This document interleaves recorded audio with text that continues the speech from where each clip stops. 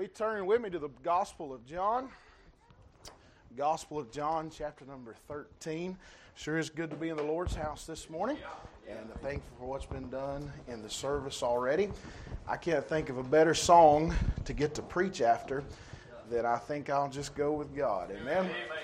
Can't think of a much better thing to happen at a youth service than for someone who has served the Lord and has a testimony of a life lived serving the Lord to stand up and testify to us that it's good to go with God. I know one of the trendy term now among young people, and I'm not saying this just to call names or stir the pot, but it's recovering fundamentalist. That's been the trendy term. But I don't think I know any old recovering fundamentalists. They're all young people. And you don't. There's not a testimony, but I know some people who have served God for years and years and years, and they testify of the fact that God's way is best. They haven't had to change directions. They haven't had to change Bibles, and man, I'm thankful for that. I appreciate it. Thank you, Rogers family, for the singing, and I want to just get into the Word of God. I'm so thankful to be here. Thank you, Pastor, for the opportunity to preach, and thank you for putting me first. I've been nervous about preaching. I'm preaching with two of my heroes this morning, and I've always heard when you're in the presence of your heroes to listen more and speak less. So I'm going to try to hurry up and preach, and then I'll get out of the way. But I'm looking forward to the day and what the Lord's going to do. John chapter number 13. I want to read to you just a few verses, and if you will, keep your Bible open. And we're going to turn to a couple different chapters right here surrounding this passage.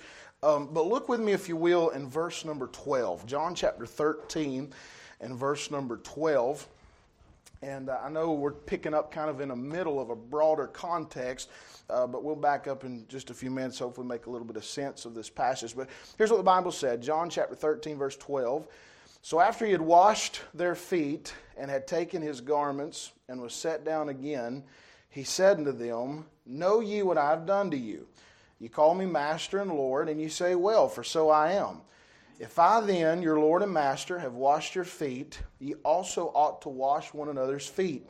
For I have given you an example that ye should do as I have done to you. Verily, verily, I say unto you, the servant is not greater than his Lord, neither he that is sent greater than he that sent him. If ye know these things, happy are ye if ye do them. I speak not of you all, I know whom I have chosen. But that the scripture may be fulfilled, he that eateth bread with me hath lifted up his head against me. Now I tell you before it come, that when it is come to pass, you may believe that I am he. Verily, verily, I say unto you, he that receiveth whomsoever I send receiveth me, and he that receiveth me receiveth him that sent me. Now I want you to glance with me back at verse number 19, and this is a verse I want to take our thought from this morning. He said this, now I tell you before it come. Verse number 18 is a prophetical verse. Jesus is telling his disciples something that is going to happen not just in the future, but really in the near future. And here's the reason why. He said, I tell you before it come, that when it has come to pass, you may believe that I am he. Here's what I want to preach on for just a few minutes this morning on two words, Jesus knows. Jesus knows. And let me say this before we pray. I feel like a lot of times as a young person, it's easy to think when you look at people who are older than you and served God for longer than you have, it's easy to think sometimes that they look at your life as just being easy, like you don't have any troubles or any struggles in your life. But I think all of us would admit it doesn't matter what age you are, you're going to have trials. And sometimes, and it's probably true, sometimes trials and struggles get overlooked more in a younger person's life than maybe someone who served God for longer. But I just want to remind you of this fact that Jesus knows. Let's pray. Lord, I thank you for letting us be here this morning, and thank you for the good singing and what's to come in the service. I'm looking forward to that. And Lord, I pray that you'd help me as I preach. And Lord, you know I need you, and I pray that you would give me the words to say to our heart. And Lord, for the hearts of everyone that's here, not just the young people, but Lord, this is a youth service, and it's emphasized of the young people here that want to serve you. And Lord, I pray that you'd give them just a word of encouragement. Lord, I'm thankful what we've already heard in the singing, that your way is best. And Lord, I pray they'd be encouraged today just to keep doing right and to continue to serve you and to love you and stay faithful to you. And Lord, we'll thank you for all that you do. We love you. In Jesus' name we pray. Amen. Now, real quickly, before we get into this text, I won't spend very long in my introduction. But I want to notice just a couple things about the writer. Of course, you know this is John the Beloved, who's the author of the Gospel of John. When it comes to the four Gospels, not that John is any better or greater than the other Gospels, but I think the Gospel of John is my favorite Gospel to study. And when you read through the Gospel of John, you'll find there are several different uniquities about this Gospel and compared to the other Gospels, the Matthew, Mark, and Luke. But one thing that you'll notice, and this is really the only thing I want to emphasize before we get into this chapter, one thing that you'll notice is that John seemed more concerned with the words of the Lord than he was with the works of the Lord. In fact, if you just compare the miracles between the four Gospels, you'll find the Gospel of Matthew records 27 miracles that Jesus did. The Gospel of Mark records 22 miracles. The Gospel of Luke records 23. But when you come to the Gospel of John, there are only 7 miracles that are recorded. In fact, one thing that's interesting about this Gospel is of those 7 miracles, there's only one miracle that was mentioned in the other. That's the feeding of the 5,000. That's mentioned in all 4 Gospels. But the other 6 miracles are unique just to the Gospel of John. So it's almost as if when John wrote his Gospel, he approached the miracles of the Lord by saying, let me give you these 6 that weren't mentioned in any of the other Gospels.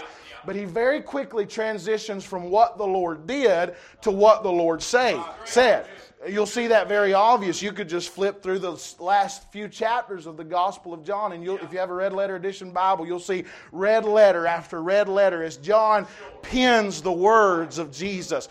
And I think we know just from his writing that John is the only one who calls Christ the Word. He began the very Gospel. In the beginning was the Word. In the epistle that he wrote, the first epistle of John, he talked about that which we have seen, which our hands have handled of. He says the Word of life. So John just placed a special emphasis on Jesus being the Word, and he was very interested in what Jesus had to say. So now here we are in chapter number 13. You'll find this is very close. Another interesting fact about the Gospel of John is the biggest portion of this Gospel is spent in just the last few days leading up to the cross. And all the events, you'll see some of the most intimate moments that Jesus had with His disciples recorded here in the Gospel of John. In chapter 13, they're here at the Last Supper, and Jesus makes this statement. Here's the one thing I want you to notice, and we're going to go to a couple different places where this same statement is made. And it's the statement that I had you look at in verse number 19, that I tell you before it comes. And Jesus is giving them some insight on things that are ahead. And really the reason that He's doing this is because He's telling them, when this happens, I want you to remember that it caught you by surprise. You didn't understand. You didn't see it coming. But I want you to remember that I knew it was going to happen. And let me say this to you young people. You serve the Lord. There are going to be some things that'll catch you by surprise. There are going to be some things that come out of nowhere that alter your world, that change your life, that you don't think you can handle. But in fact, there may be some young people this morning that you're going through one of those things right now. You're in the middle of something in your life that you never saw coming, something that you never thought you'd have to deal with. And I just want to remind you that Jesus knows.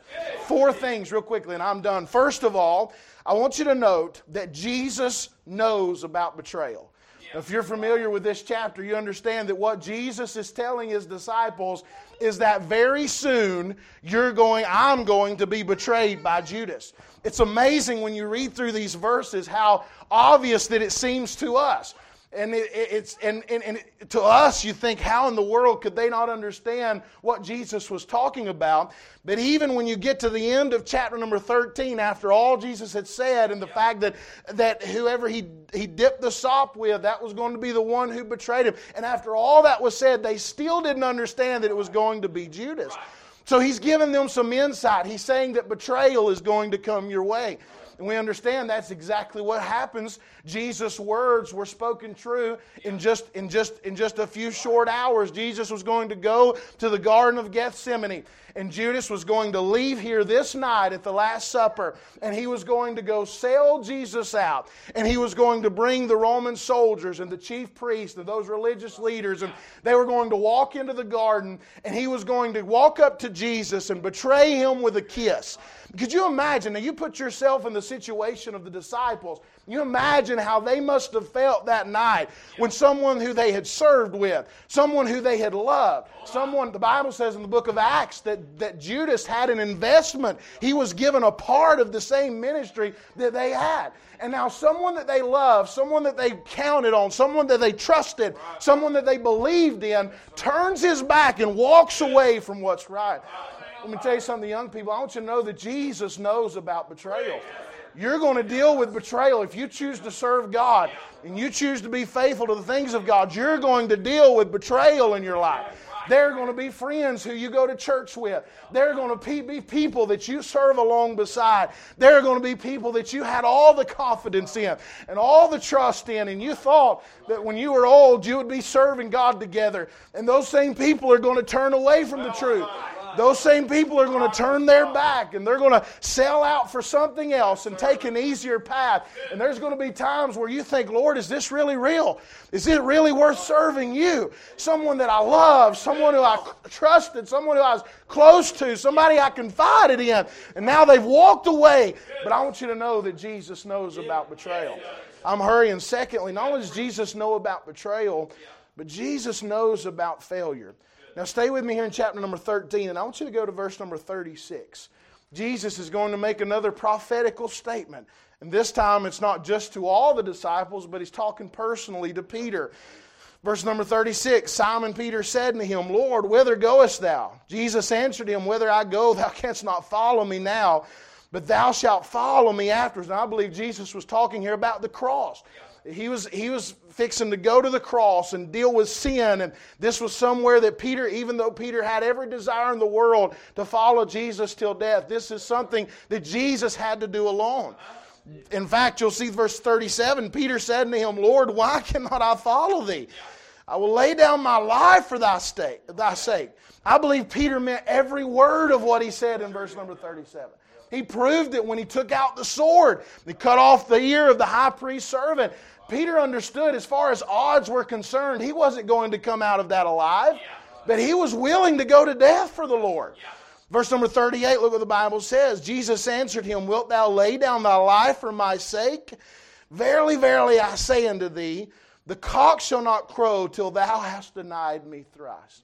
So not only does Jesus prophesy of betrayal, but he prophesies of Peter's failure. Peter's at a place in chapter 13 where he says, Lord, there's no way I'll ever deny you. There's no way that I'll ever go away. You don't understand, Lord. I'll go with you all the way to death. Now, sometimes I think we make a mistake and we look at the statement Jesus made in verse 38 as almost being an I told you so moment. Almost as if Jesus is saying, I'm telling you, Peter, I know you think you're all that, but you're going to fail me, and I want you to remember that I told you were going to fail. But I don't think that's what Jesus was doing in this text. I don't think Jesus was condemning Peter for his statement or he was upset, but he understood Peter's faithfulness. But here's what he's telling Peter, listen, I know you want to go all the way. I know you think you would die for me, but I want you to know that failure is coming your way. And that's exactly what happens, isn't it? Peter, I can't imagine as Peter leaves the garden that night and he doesn't understand what's going on. He tried his best to fight for the Lord, and now Jesus has been taken away. And Peter's confused. He tries to stay as close to the events of the trial as he can, but Peter doesn't follow John all the way to the cross. Peter stays back, and 3 times Peter is asked if he's one of them. And because of fear, because of confusion, Peter doesn't know what to do. And 3 times Peter says, no, I don't know who you're talking about. I don't know the Lord. Could you imagine when that cock crew, when that rooster crowed that night, and Peter heard that, and all of a sudden in his mind, he realized that 3 times he had failed God. 3 times. I can't imagine what Peter thought. It's just a day earlier, Peter was going to go to death with the Lord, and now he came to the place where he wouldn't even admit that he was one of his followers. And I believe this, that Peter's failure caught him by surprise. He never thought he'd be in that situation.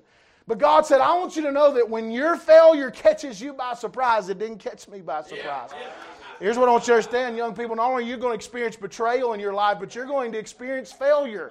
And I'm not trying to give you an excuse to live in sin. I'm not trying to give you an excuse this morning to be unfaithful. Because I tell you what, when you understand this truth, that God loves us in spite of our failures, that God loves us even though He knew that we would struggle, and even though we knew we'd have times of doubt, then it won't cause you to leave and to do whatever it'll cause you to get as close to God as you can.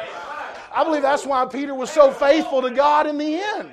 When Peter understood that God loved him in spite of his failures, Peter said, I'm going to give my life. And Peter did get to go to the cross. He did get to give his life for the Lord, what history tells us. God says, I knew about your failures. I'm telling you, as a young person, you're going to have times, you have failures in your life that no one else knows about. And in your heart, you have a desire to serve God. And I'm not talking about just rebellion and open sin, but I'm talking about things that you struggle with. And you'll find yourself thinking, Lord, how in the world have I allowed that in my life? How in the world? I just promised you last month at the youth service, or last year in youth camp, I promised you that I would be faithful. I promised you that I would stay true. And here I am, I'm just a failure. There's going to be times as a young person, you feel like a failure of a Christian. And it's going to catch you by surprise. You're going to think there's no way. But I want to remind you, Jesus knows about your failure. And He loves you anyway. Thirdly, I'm hearing He knows about betrayal. He knows about failure. Also, I'd say this. He knows about bereavement. I want you to look with me in chapter 14. In verse number 27, Jesus gives him another prophetical word. And in this passage, He's talking about His ascension. And I know this isn't bereavement in a literal sense. Jesus didn't die. He's just going back to the Father. But there's going to be separation in their life. And Jesus tells them about that. Look what He said in verse number 27 of chapter 14. He said, Peace I leave with you, my peace I give you, not as the world giveth, give I unto you. Let not your heart be troubled. Same phrase that He started chapter 14 with. Let not your heart be troubled, neither let it be afraid. You have heard how I said unto you, I go away and come again unto you. If you loved me, you would rejoice, because I said, I go unto the Father, for my Father is greater than I. Don't we feel the same way when we lose a loved one? There's the truth. You know you should rejoice because they're in the presence of God. But there's also a grief that takes place because of the separation that's come into your life. But I want you to see what He said, verse number 29. Now this is very similar to the verse I pointed out in verse 13. He said, Now I have told you before it come to pass, that when it has come to pass, you might believe. He says, gentlemen, you don't understand, but in just a few short days, you're going to be standing there watching me go back to the Father. And you imagine how the disciples felt as everything they had given their life to, 3.5 years of their life has been given completely to follow the Lord, and now they're separated. Now they're gone. I can't imagine the next morning when the disciples wake up and they're looking around thinking, is this really real? I mean, just like that, he's back with the Father, and we can no longer see Him. We can no longer hear His voice. And even though Jesus had told him time and time again, I'm going to send you a comforter, they didn't completely understand everything that was going on. And it catches them by surprise, this separation in their life. But Jesus said, I want you to remember that when it happens, I know. I know this may not be as relevant to us as young people as it is older people, but there's going to be times where death catches you by surprise. You're going to have someone close to you, maybe a grandparent, a parent, a friend, somebody that you love, a hero in the faith. I was thinking about Pastor Lee Davis just the other day as I was studying this. And I thought one of the greatest influences in my life, and I thought how quickly that he was gone. Never would have expected. I figured that I would be hearing Pastor Davis preach for the rest of my life, at least until he was an old man. But sometimes death catches us by surprise. But I'm glad that Jesus knows about it. You may be struggling with a death, a separation in your life, but Jesus knows. Let me give you the last one, and I'm finished this morning. He knows about betrayal. He knows about failure. He knows about bereavement. Well, let me say Jesus knows about persecution. Go with me to chapter 16. John chapter 16, and look with me at verse number 1. Here's what he said. These things have I spoken. Again, you'll see, this is, if you have a red letter Bible, this is just red letter after red letter. These things have I spoken unto you, that ye should not be offended. Here's another prophetical verse. They shall put you out of the synagogues. Yea, the time cometh, that whosoever killeth you will think that he doeth God a service. And these things will they do unto you, because they have not known the Father nor me. But I want you to see what he said in verse 4. These things have I told you, that when the time shall come, you may remember that I told you of them. And these things I said unto you at the beginning, because I said not unto you at the beginning, because I was with you. Jesus prophesies of the persecution that they're going to experience. These men are going to be hated. You can read through the book of Acts, the events of the early church. These men are going to be hated. They're going to be beaten. They're going to be mocked. They're going to be put in prison. And these men, as far as history tells us, other than the writer of the Gospel of John, John the Beloved, the rest of these men are going to be martyred for their faith. They're going to give their life for serving and following the Lord. And Jesus said, listen, men, you're going to face persecution. And I understand, I feel a little bit convicted, in fact, of even preaching this, because I know we don't face the persecution that these men experienced. But as a young person, you're going to face persecution. You're going to be mocked. You decide you're going to serve the Lord. You decide you're going to sell out. You decide you're going to give everything you got. There's going to be people that make fun of you. There are going to be people that turn their back on you. There's going to be people that hate you. There's going to be people that try to disparage you. You're going to face, I mean, it comes with the package. If you're going to be a Christian, you're going to face a certain amount of persecution. But I want to remind you that when you face persecution, Jesus knows about it. It didn't catch God by surprise. What you're going through this morning, what you're dealing with, because you're trying to serve God and you're trying to do what's right. Sometimes it's from family. Sometimes family is some of the strongest persecution you'll deal with. That don't love God. They don't know God. In fact, that's the explanation that Jesus gave. He said the reason they're going to do this to you is they don't know the Father. There are going to be people in your life, they don't know God. They don't have any respect for your God. And they're going to persecute. I want you to remember that Jesus knows. I want to give you 3 points and I'm done. I'm closing. You can go with me if you'd like back to our text, chapter number 13. I'll ask you this question, and let me just give you 3 points to leave with you. Why does it matter that Jesus knows? I know this is so elementary. I haven't told you anything this morning that you don't know. We talk about the omniscience of God. He knows everything. Most of you young people have heard that since, as long as you can remember, you know that Jesus knows everything. So this isn't any kind of new information that I'm giving. Why does it matter? What does it mean to us that Jesus knows? 3 things I'm done. First of all, it gives us confidence. Knowing that Jesus knows will give you the confidence. Because what is our greatest fear? It's the future, especially as a young person. I would say if we took a poll this morning between all the young people that are here, what's your greatest concern? You would say, it's my future. Who am I supposed to marry? What does the Lord want me to do?